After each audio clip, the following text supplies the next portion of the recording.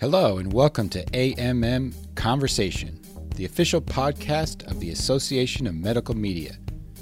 I'm your host, Jason Karras. In this episode, we will continue exploring the landscape and challenges of data privacy in the 21st century. My guest today is David Ream, Chief Privacy Officer at DMD, one of the nation's leading database solutions partners for medical marketing agencies, hospitals, publishers, and healthcare recruiters. David has more than 25 years of leadership experience in technology-enabled product and service companies, with a focus on healthcare and consumer business models. Welcome to the show, David. Let's start the conversation. Could you set the table for us by explaining the differences in first-party data versus second-party data versus third-party data?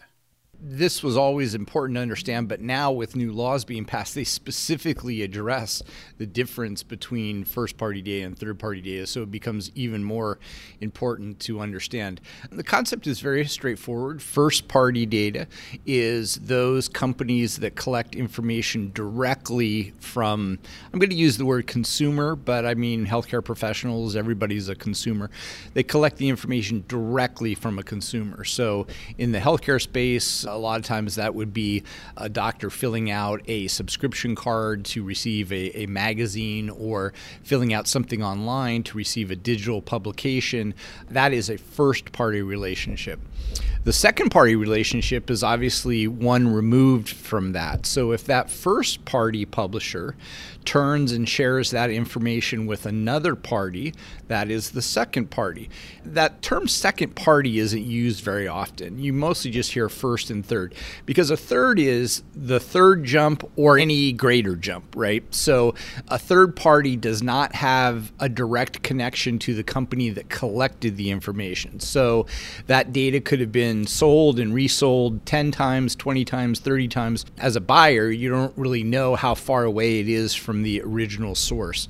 So that's why I think best practice is to try to limit your data acquisition as much as possible to either directly from the end user or from a first-party source who has that connection. Where do you describe where we are here in 2020? I think we're in a very interesting time, and I referred to it earlier as sort of no man's land, between where we were just even a year ago with sort of industry best practices and company best practices, but no legislation. And where we're at right now is some legislation, but it typically is on a state level, so it only applies to some people in the United States. And I think where we'll be at eventually is a federal legislation, which will apply to everyone in the United States. And then you can, companies can kind of get behind the federal level. So right now we're in this weird mix where you have to pay attention to what's going on, but it's highly fragmented. It's at the state level. Many states don't have any requirements. So it's quite a difficult time right now for companies that want to do the right thing and to be legally compliant.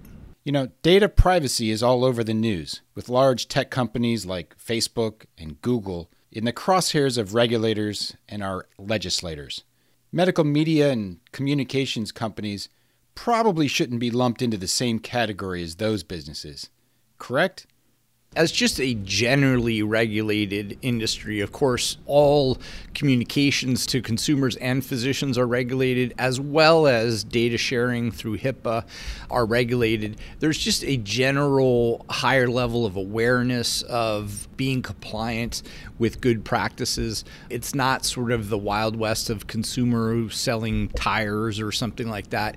So our experience is that there's a high level of integrity in the industry and a general, very strong desire to do the right thing, even if it's not the cheapest thing to do. What are some of the biggest questions coming from the customers right now? I have a 27-slide deck on what I call information practices, our information practices. I no longer use 26 of those slides because it all comes down to one slide, which is what is your pathway for collecting consent? and what you do in that pathway to make sure that people are fairly knowledgeable. So for instance, at DMD, we collect consent directly from, we primarily focus on the physician market. After we collect the consent, we do a very unique thing, which was actually asked by one of our first pharma clients 10 years ago. They asked us, hey, we're so conservative about this.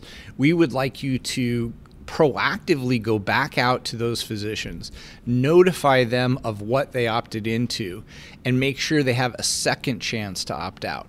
So it'd be sort of like, you going to buy something at Zappos and giving them your email address and them then sending you an email and saying, hey, are you really sure you wanted to opt into our emails? Nobody does that. Nobody does that in the consumer world. But we do it in the healthcare world because, again, these companies are very conscientious about this. So what we do is we collect the first party opt-in, and then what we do is we send, before we ever use that data, we put that data in a separate area, and then we send out an email which is in very human English, it's not privacy policy stuff, and it says, hey, we collected an opt-in from you at this place under this privacy policy, but by the way, just as a reminder, we're going to use these 7 pieces of information, and they're just in bullet points, and we're going to use them in these 8 different ways, and those are in bullet points. And so one of the things is, we're going to share it with partners to ensure that you get more targeted advertising. And so, for instance, we work with many medical publishers. If they know that a person coming into their website is a cardiologist, why show that doctor a dermatology ad? We're not going to eliminate advertising, but we can make it more relevant to that individual. And I do think that that's important because when I am surfing around and I'm shown an advertisement for, women's clothing, it just feels not relevant, and can't we do better than that? And so what we do in the medical space is to try to work with our partners to make the content that they're going to get anyway as relevant as possible. So we describe that, and then we say in this email, hey, if you don't want to be in this, here's the link to opt out. And we get 2 to 3% opt out, on every email we send, which means that enough people are reading it. And so that's an example of going, of course, above and beyond certainly any legislature, but even best practices that you would see in the community. And that's really, mandated by the conservativeness of healthcare and has served us very well when we meet with these companies and we go through the process of obtaining the opt-in. They feel like, we've gone a little bit extra, and we can credibly say that, or they can say that this data was obtained as transparently as possible, with as much control as possible. So I think those are 2 keywords about collecting data from an end user: be transparent and give them the control over what they do. So big data, ad tech, technologies that are all fighting for the same users.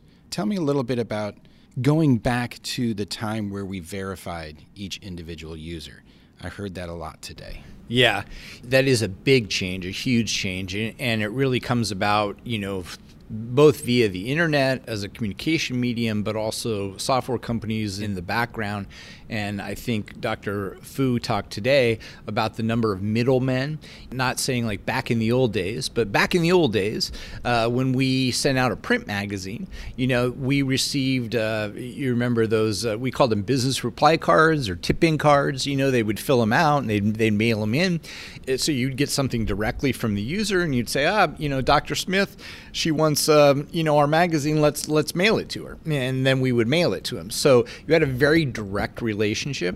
And what's come about with digital advertising is a whole huge ecosystem, of which the big boys like Google and Facebook are very big players in it, but lots of little players where you don't have that direct relationship in a lot of ways. And many publishers, as well as the end consumers, don't realize how many transitions there are with their personal data. And I think that's one of the things that's been highlighted in the last couple of years by people talking about this is there's a whole kind of shadow ecosystem going on that's sending your data all around, and you may not be aware of that. And so I think what legislators are trying to do, with the best of intention, is to make sure you're aware of it, again, transparency, so that you can exert control over it. And while it's a good intention, there are real challenges to making that work the way everybody hopes it would. We'll be right back after a message from the Association of Medical Media. Hi, I'm Todd Van Dijk, Executive Director of the Association of Medical Media. Just taking a pause here to thank you for listening to this episode of our podcast series on digital privacy. Whether it's the first episode or the last, we really hope that you're finding some nuggets and tidbits that you can put in use just as soon as the episode's over. Please don't hesitate to check out ammonline.org, our website, not only for updates on programming that we might be having, along with a host of resources that members can take advantage of, including recaps of previous educational sessions, and our Medical Media Matters fact sheet, which will clue you into some research that might be helpful as you're talking to folks that you work with.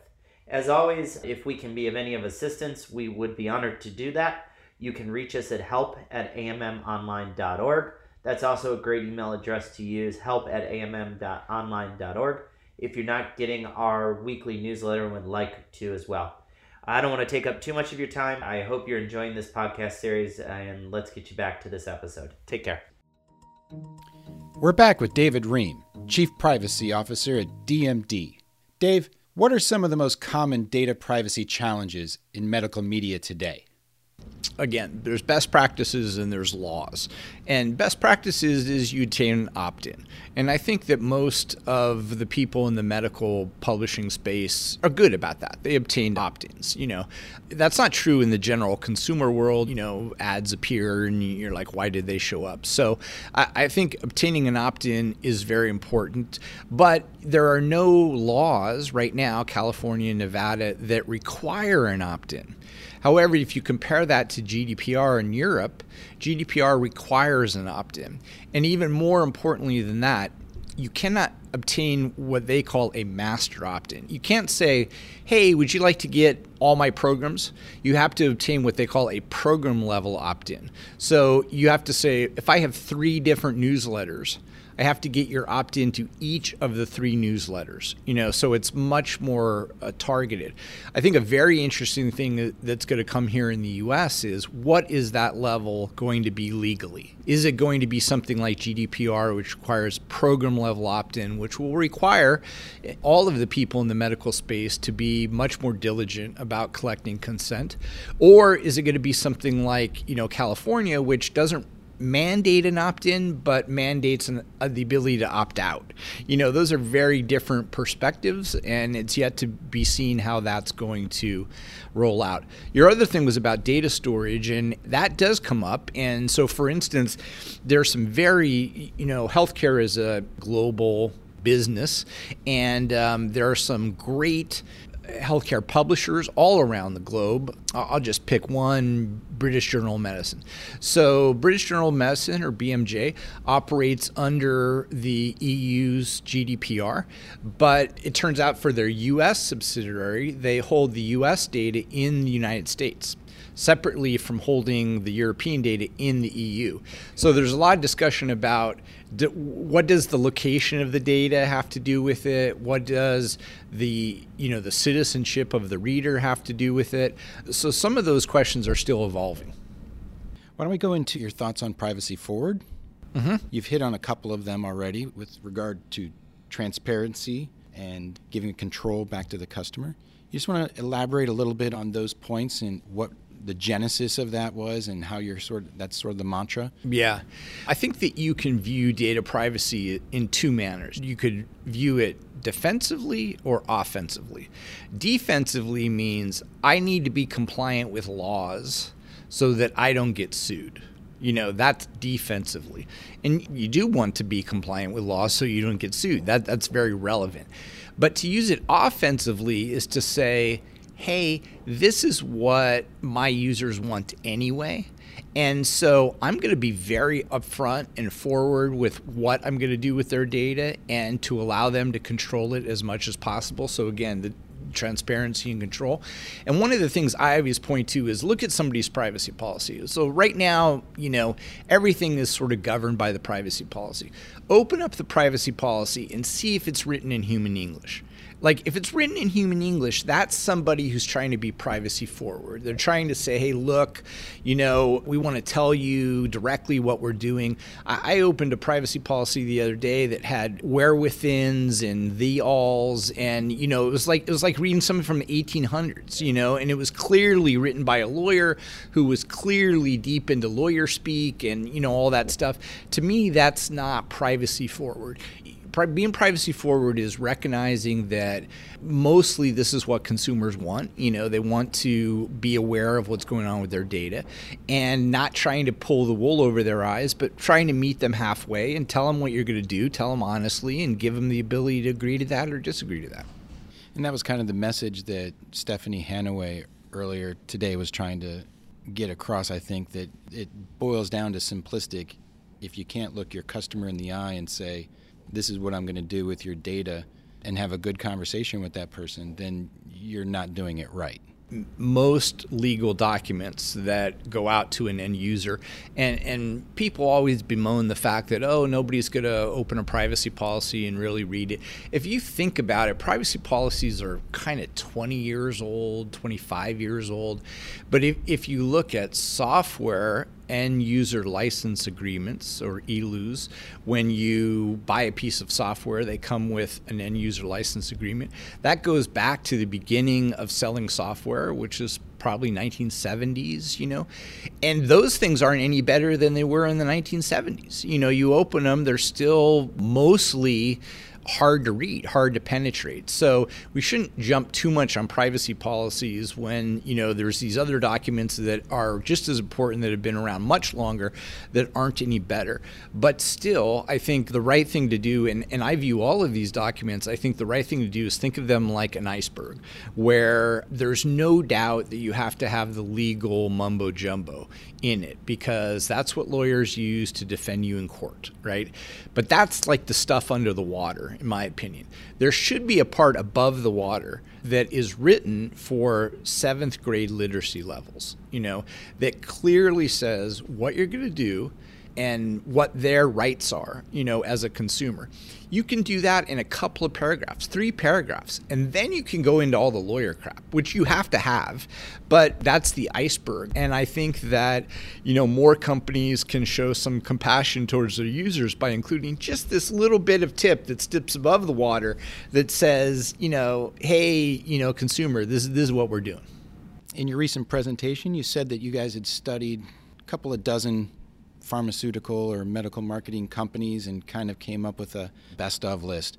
Do you want to go into that a little bit? Sure. Just for a webinar that we did recently, which is available on our website at dmdconnects.com, we looked at the top 20 pharma websites in the U.S. and the corporate websites and looked at their privacy policies to see if they were CCPA compliant.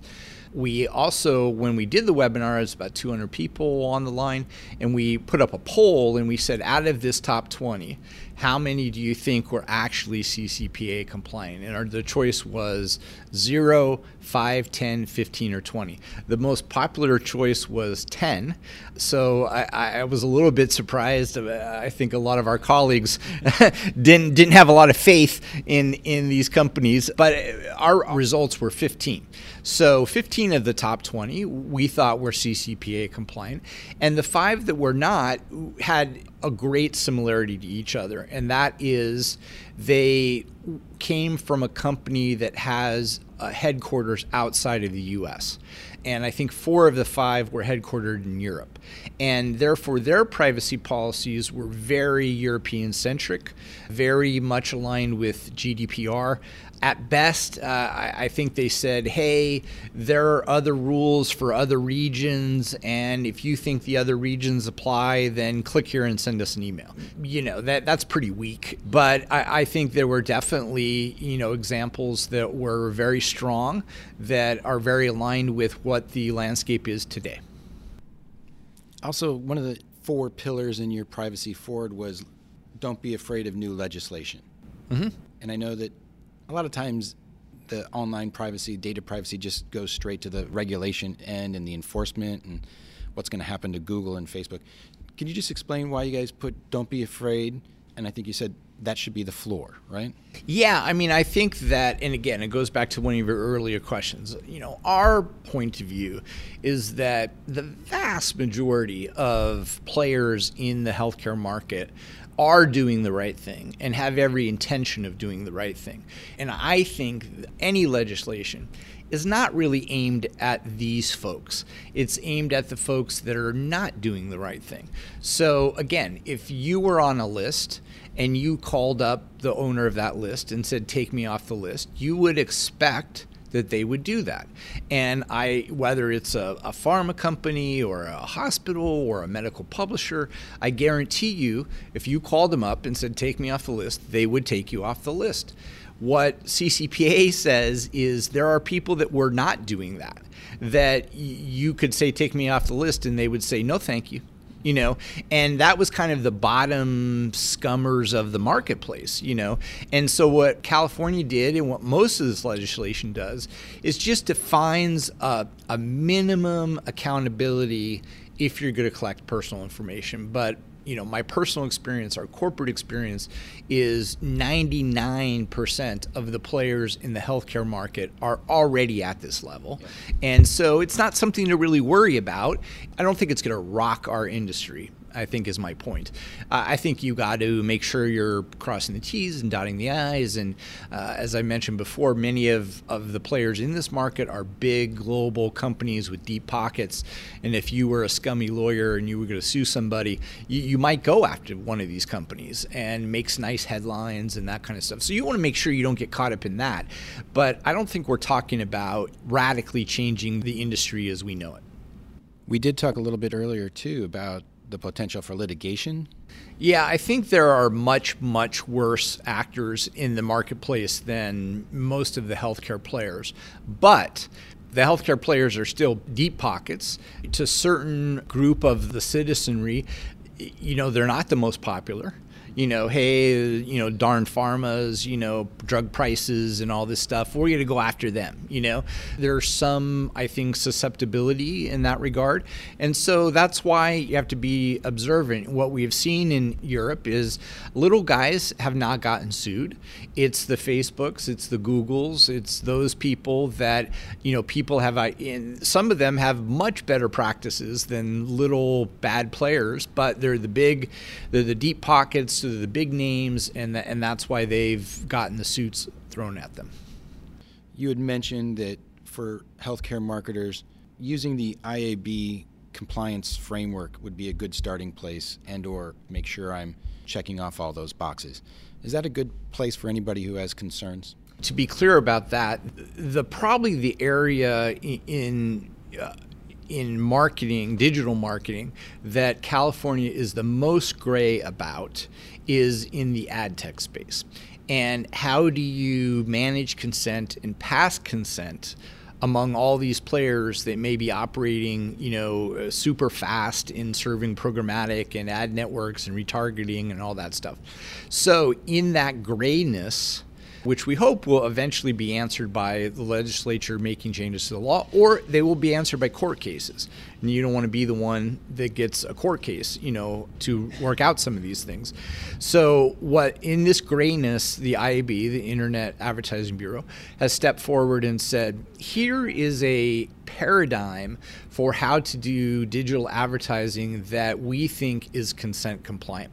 So it's not something that publishers are going to have to get involved with, or even advertisers get involved with, but what might What I think is important is to understand this gray area, understand what's being done in it, and to talk to your media companies and the people that might be buying advertising from you or selling advertising on your behalf, and ask them what they're doing to address this gray area.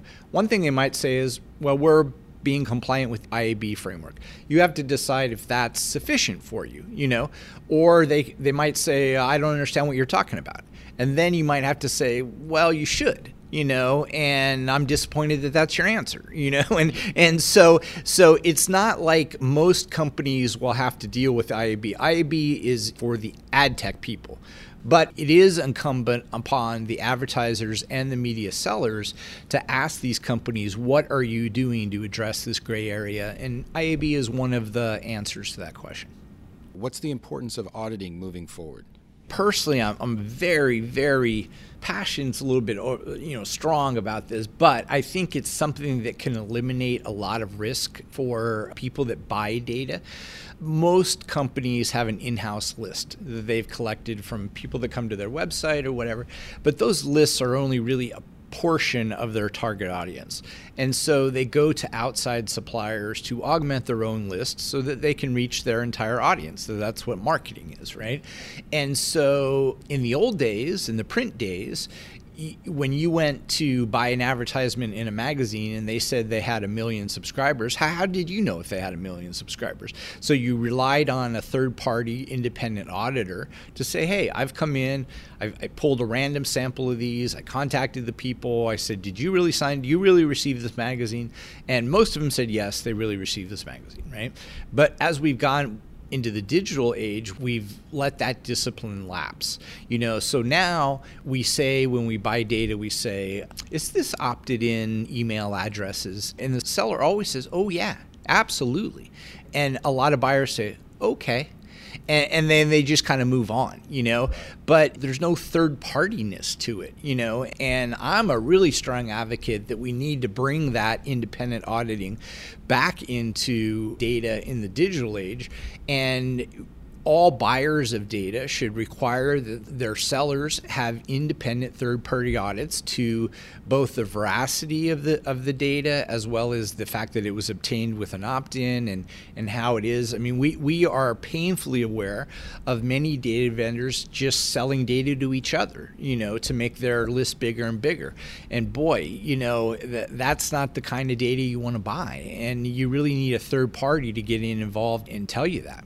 But it does sound like there's, some good news out there too. Any just final thoughts of where we are, the landscape going forward, anything along those lines? Well, first of all, and Jason, I would like to compliment you on your choice of data privacy for your inaugural podcast. That's a very sexy choice coming right out of the gate. But no, I think it is an important area. It was a nice to have a couple years ago. It's not a nice to have anymore. It's a must have. Somebody in every organization or more than one person has got to be paying attention to this. They need to have the muscle inside of an organization to make things happen, to align with this, or else you're going to be on the front page of the New York Times, and again, I think healthcare is particularly susceptible to this because some people perceive them as not the best guys in the bunch anyway. And so wouldn't it be great to, pull them into court? Again, this profession is so ethical anyway, despite what outsiders may think. We know it's very ethical and very above the board. You just got to go that little extra bit to assure that you're absolutely compliant with especially emerging laws or above that, better than that. Try to be better. I think that's something that I've said before is try to be better. And then I think you'll be fine. Thank you very much for your time and your expertise. Thank you. And at our website, we have a whole resource center on data privacy. That, again, is dmdconnects.com. We have, I think we've done 3 webinars on this in the healthcare space. We have a data privacy blog that anybody can subscribe to. This is kind of a rapidly moving space. In fact, something I said, we had a webinar just 3 weeks ago, and something I really made a big deal out of on that webinar has already been reversed in California. And I need to send an email out out to everybody and say, hey, remember what I said? Never mind now. So you do want to stay up to date some way. So sign up to something where you get information on a regular basis. That is all for this episode of the AMM Conversation. Thanks for listening. Make sure you listen to more episodes on Apple Podcasts, Google Podcasts, Stitcher, Spotify, or wherever you enjoy your podcasts. For more information on data privacy, including the AMM Principles of Online Privacy, visit ammonline.org. The views, thoughts, and opinions expressed in this podcast belong solely to the guests and not necessarily to the host or AMM or any other group or individual.